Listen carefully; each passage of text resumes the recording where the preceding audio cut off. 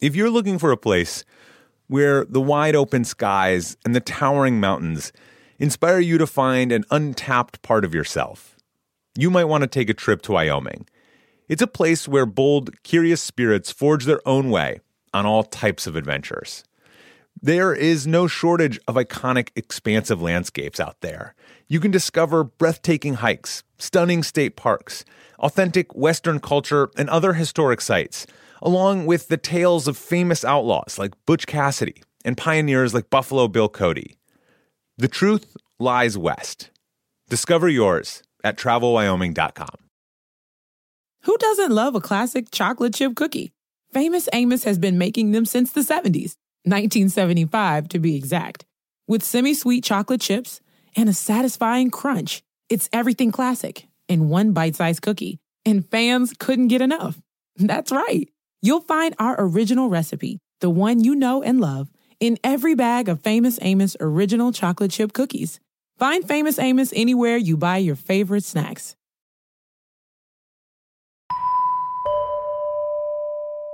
Hey all, I hope you're enjoying your summer. I have a quick programming note related to enjoying summer. Our production team is taking a week off. We are taking the July 4th week to rest, relax, go swimming. You will still get episodes all week, but they're going to be classics, our favorites from the archive. To kick off the week, though, we have something a little different. We have an episode of another show that we like that shares our interest in the world and in travel. It's called Women Who Travel. It's a podcast from Condé Nast, and every week the show interviews women about their most unique travel tales, their most interesting stories. And it's a show for anyone who's curious about the world, which is why we wanted to share it with all of you. And today's episode is a good one. It is all about spiritual rituals and witches, to be more specific. So it is fascinating. I hope you enjoy it.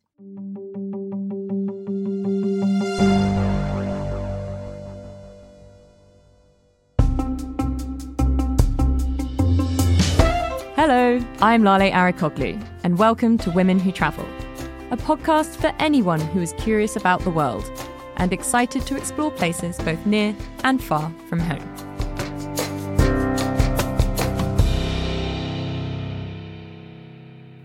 This week, as the nights in the Northern Hemisphere draw in, and we think of firesides and candles and lights and bonfires, it's a time when you can't help but indulge in whispering stories about ghosts and witches.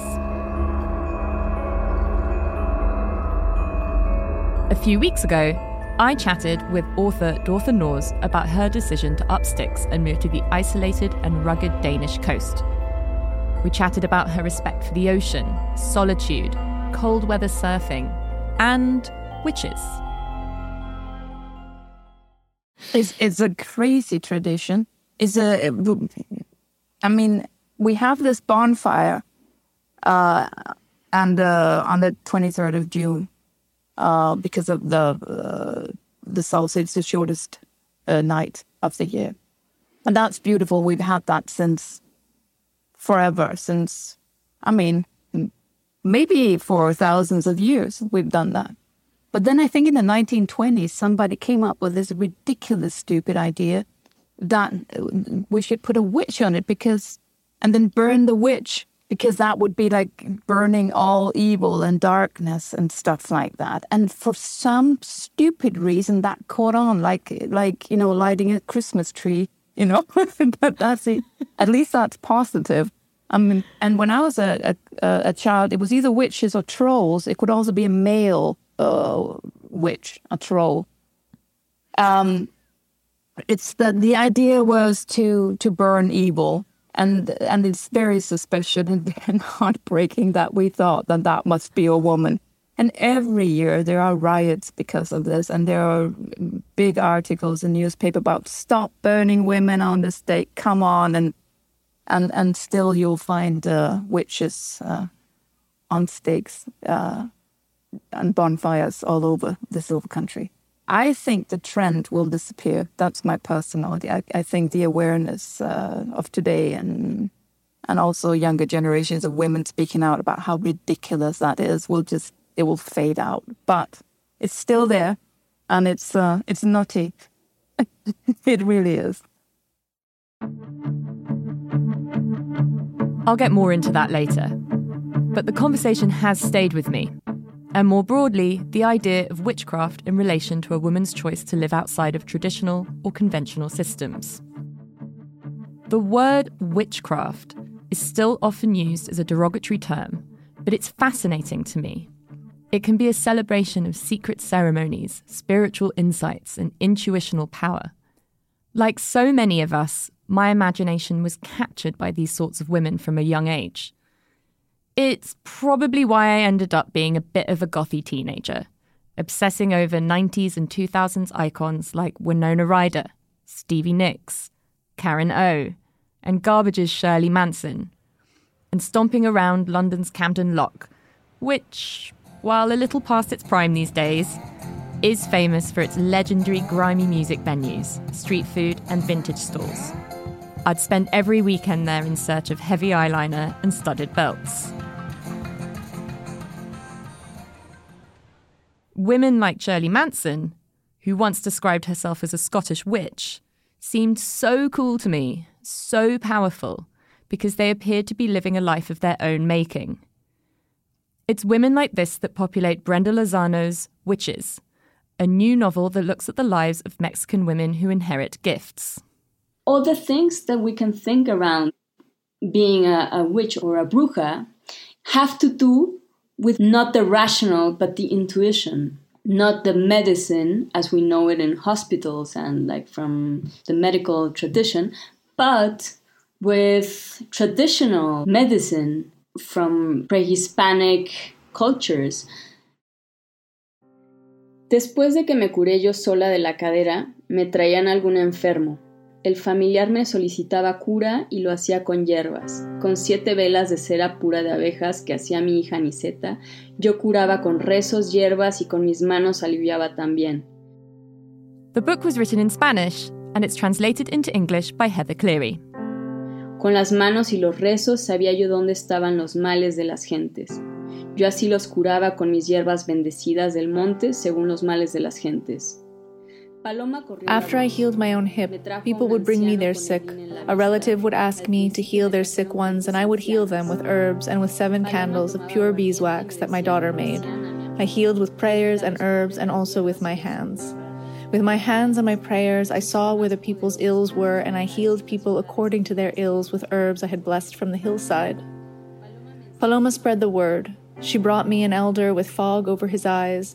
At first, people brought me elders. Paloma would drink liquor and tell me, Feliciana, love, God gave herbs and mushrooms to the poor to cure their ills, and those are so much more powerful than what they have in those city hospitals that only want to take people's coins. Paloma taught me how to talk with the herbs on the hillside. She went with me, and with her smile and her humor, she taught me how the herbs were like men and how the different kinds of mushrooms were like knights with men. It was Paloma who taught me to bless the herbs and the mushrooms.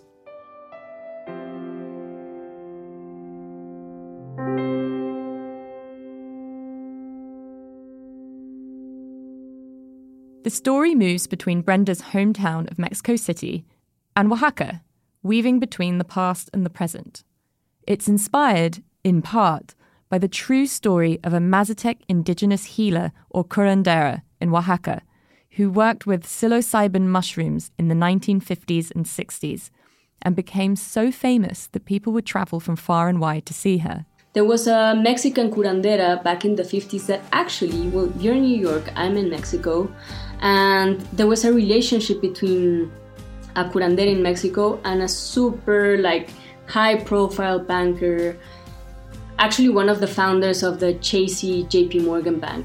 So he was into mushrooms and all, the world around mushrooms, and there was this, in this very small town in Oaxaca, there was this curandera called Maria Sabina, and he was fascinated about her and what she could do with mushrooms. So he wrote a piece for Time magazine back in the 50s, and it's an amazing piece, of course. Of course, it's an amazing character. At the end of the 50s, the beginning of the 60s, and all the psychedelia and rock music, people started being very interested about this Maria Sabina and what she was doing, and of course, so it is said that Disney Mick Jagger and Keith Richards go to her. Absolutely. And it is said that the Beatles came here to see Maria Sabina, and Disney did Fantasia after like a mushroom trip. And actually Aldous Huxley came to Mexico to see Maria Sabina, and he wrote The Doors of Perception after that. So yeah, I think it is a very interesting like backstory, no? Like imagine a curandera in Oaxaca in the 50s, a very small woman with this super high profile banker from, founding one of the biggest banks in the United States. So I found that contrast super interesting, and that's where the story like started making the first sparks.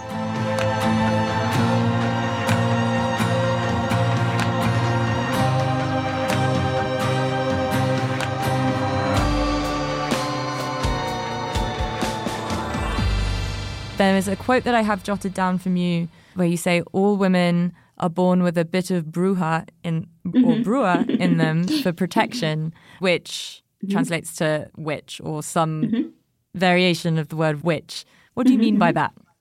My mother, hello to my mother.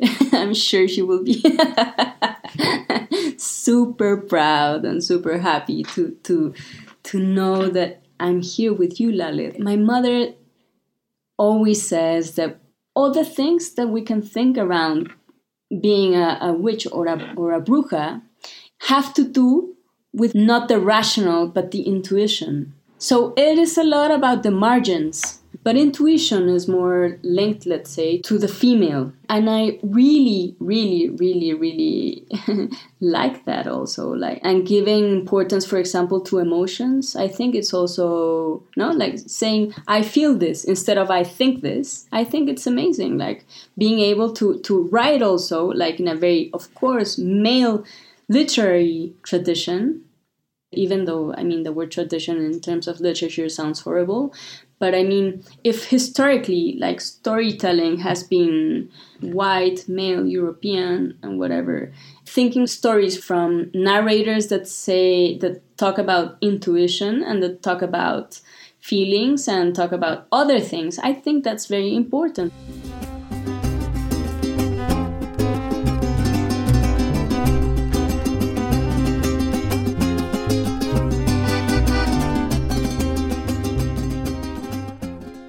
After the break, the rituals of dressing up in costume. And remember, to stay up to date on all things Women Who Travel, make sure you're subscribed to the Women Who Travel newsletter via the link in our show notes. And that you're following Women Who Travel on Instagram.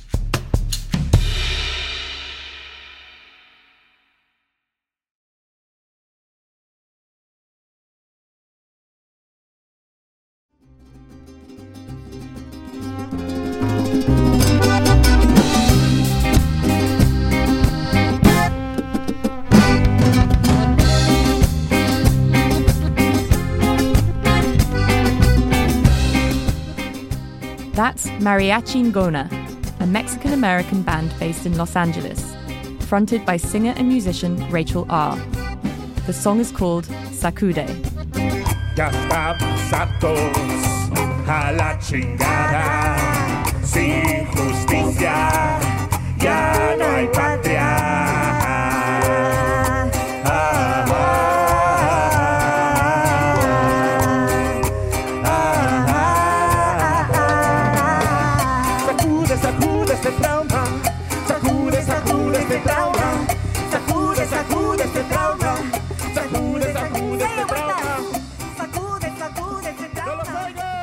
Yeah, let's talk a little bit about costumes and dressing up, because that is a huge cultural thing in America. And obviously Halloween does exist in the UK where I grew up, but it's not quite on the same scale as here. We have here the Day of the Dead, or Dia de Muertos, which is beautiful, beautiful, beautiful. I've been to very small towns, for example, in Michoacán or Oaxaca, and it's really like something you have to see at least once in your lifetime. It's really, really amazing. And it has nothing to do with Halloween, I have to say. And it doesn't really have to do with dressing up. But it's more about visiting cemeteries and your beloved dead people and spending a nice night there, like remembering them. And yeah, I guess I love thinking about Halloween and the Day of the Dead as two festivities that can communicate also. Yeah, it's about connecting with our past or our ghosts in some way. Yeah, like the dead are always like people who we loved and died. But moving away from dressing up in parties, accusations of witchcraft and violence are both a historical and a contemporary issue in many countries. Brenda's novel opens with the murder of an indigenous Mushe. Mushe is a beautiful word that comes like centuries before queerness or queer. So she's a trans woman and she gets killed because she's a trans woman in this very small town. So I also wanted to focus on that and to write a story from that point of view also.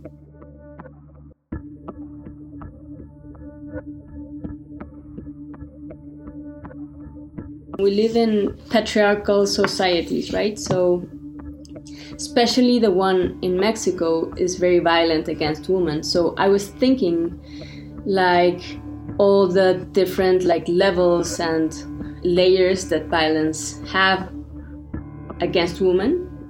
I also work at a newspaper called El País, and I have written several pieces about gender. But I really wanted to explore it from fiction. So I really wanted to bring these questions like in many different layers and think about them from a fiction perspective. So, of course, the worst of all, 11 women are daily killed in Mexico just because they're women.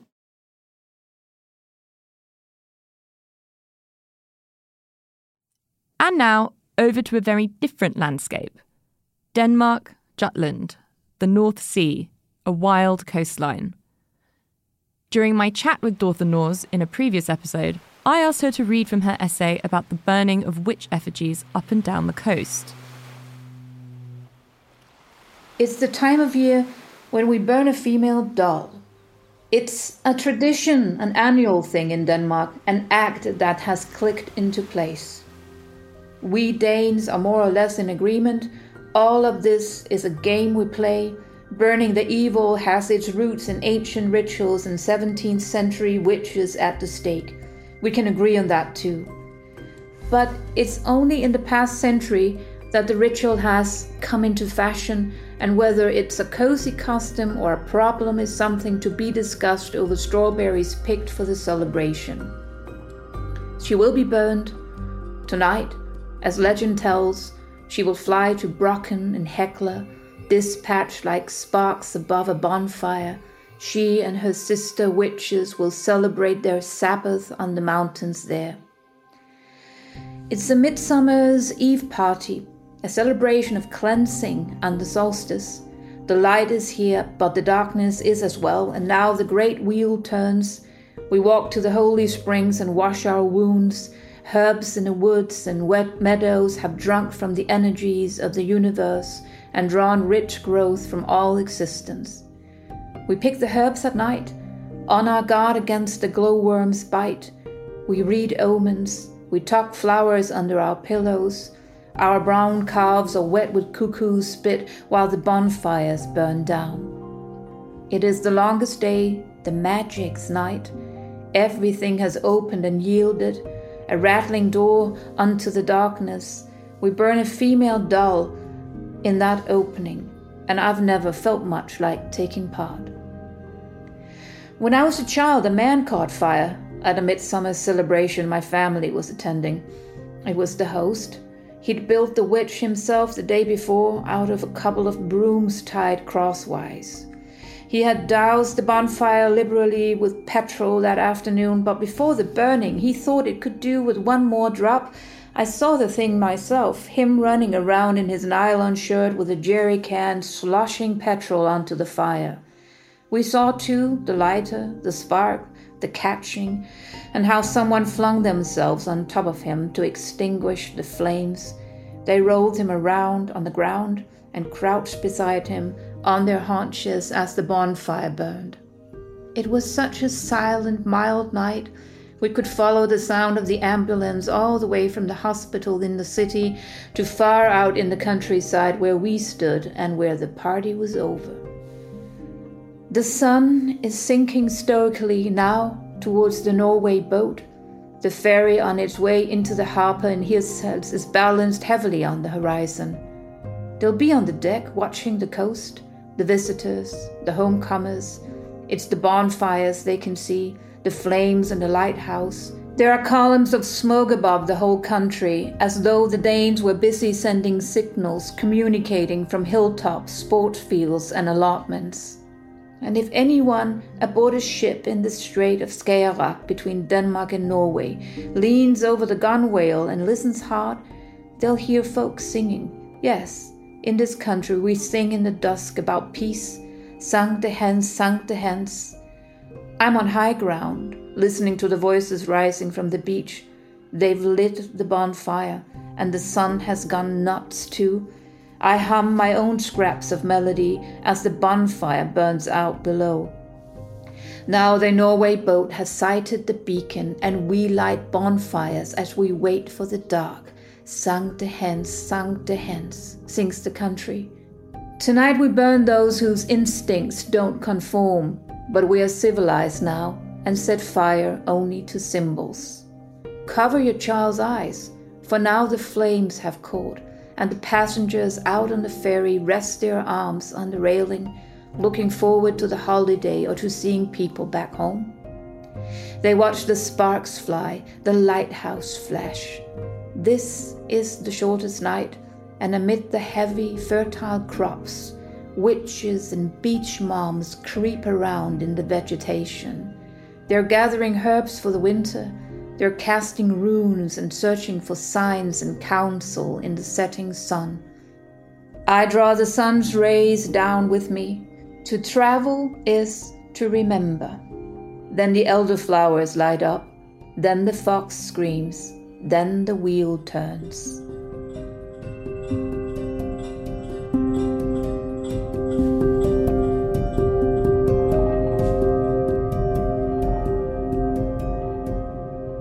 I simply had to find out what happened to that man who got burned.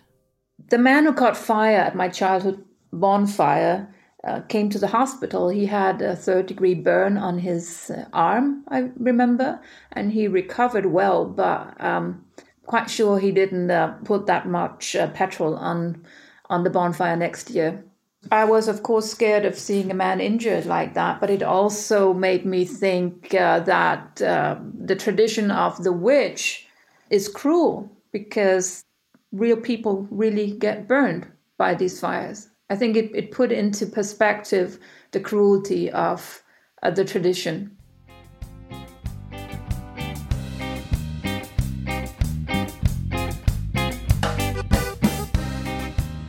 Novels and books give us the ability to travel to and be tourists in other people's lives and cultures. What are the benefits of that? And then also, what are the downsides? As travelers or as tourists, I would say you don't only want to go to the monuments and you don't only want to go to the touristy places. You said something really lovely about how traveling isn't just about the monuments. It's about, it's eating something. It's an interaction with another human being. Just expand on that a little bit more. Why do you think it's so important? And specifically in Mexico, why is it so important? So when you try Mexican food abroad, okay, you can get a sense, no? But eating Mexican food in Mexico is just an amazing experience. And also there's such a wide spectrum of what Mexican food is, no? It's not only the hard shell taco in Taco Bell, of course, no? And I'm saying just that as a very small example of how wide you can travel if you're open to know new spaces. And I think literature is also the same. Like, it's not only a question of taking pictures in big monuments as Proust, or as, I love Proust, nothing against him, but it's also a question about knowing the present and what a young poet is doing. And it's not only nice things or happiness, that idea of happiness and pleasure. Pleasure can actually be a very wide thing and a very elastic term also, no? And I think it's nice and interesting, and not nice, but super interesting to explore how spaces are and exploring stories as well as food and people and experiences.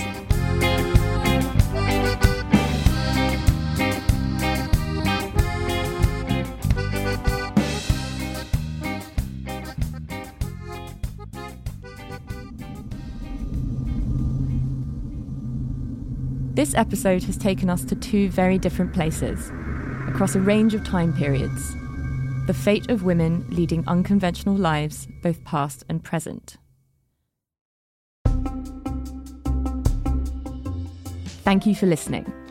I'm Lale Arikoglu, and you can find me, as always, on Instagram @LaleHannah, and follow along with Women Who Travel on Instagram @WomenWhoTravel. You can also join the conversation in our Facebook group. Alison Leighton-Brown is our composer. Jennifer Nelson is our engineer. Jude Kampfner from Corporation for Independent Media is our producer. Next week, support for the oppression of Iranian women and the ongoing uprising, and a celebration of Iranian food. For more stories from Women Who Travel, visit cntraveler.com.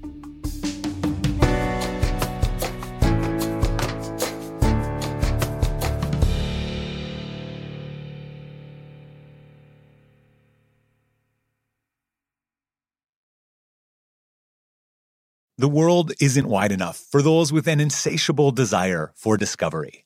The all-new 2024 Lincoln Nautilus Hybrid SUV offers the power and freedom to explore further and deeper than ever before. Intuitive, smart features ensure that you're always connected to the road ahead. Inside, a thoughtfully designed cabin immerses you in a universe that is all your own.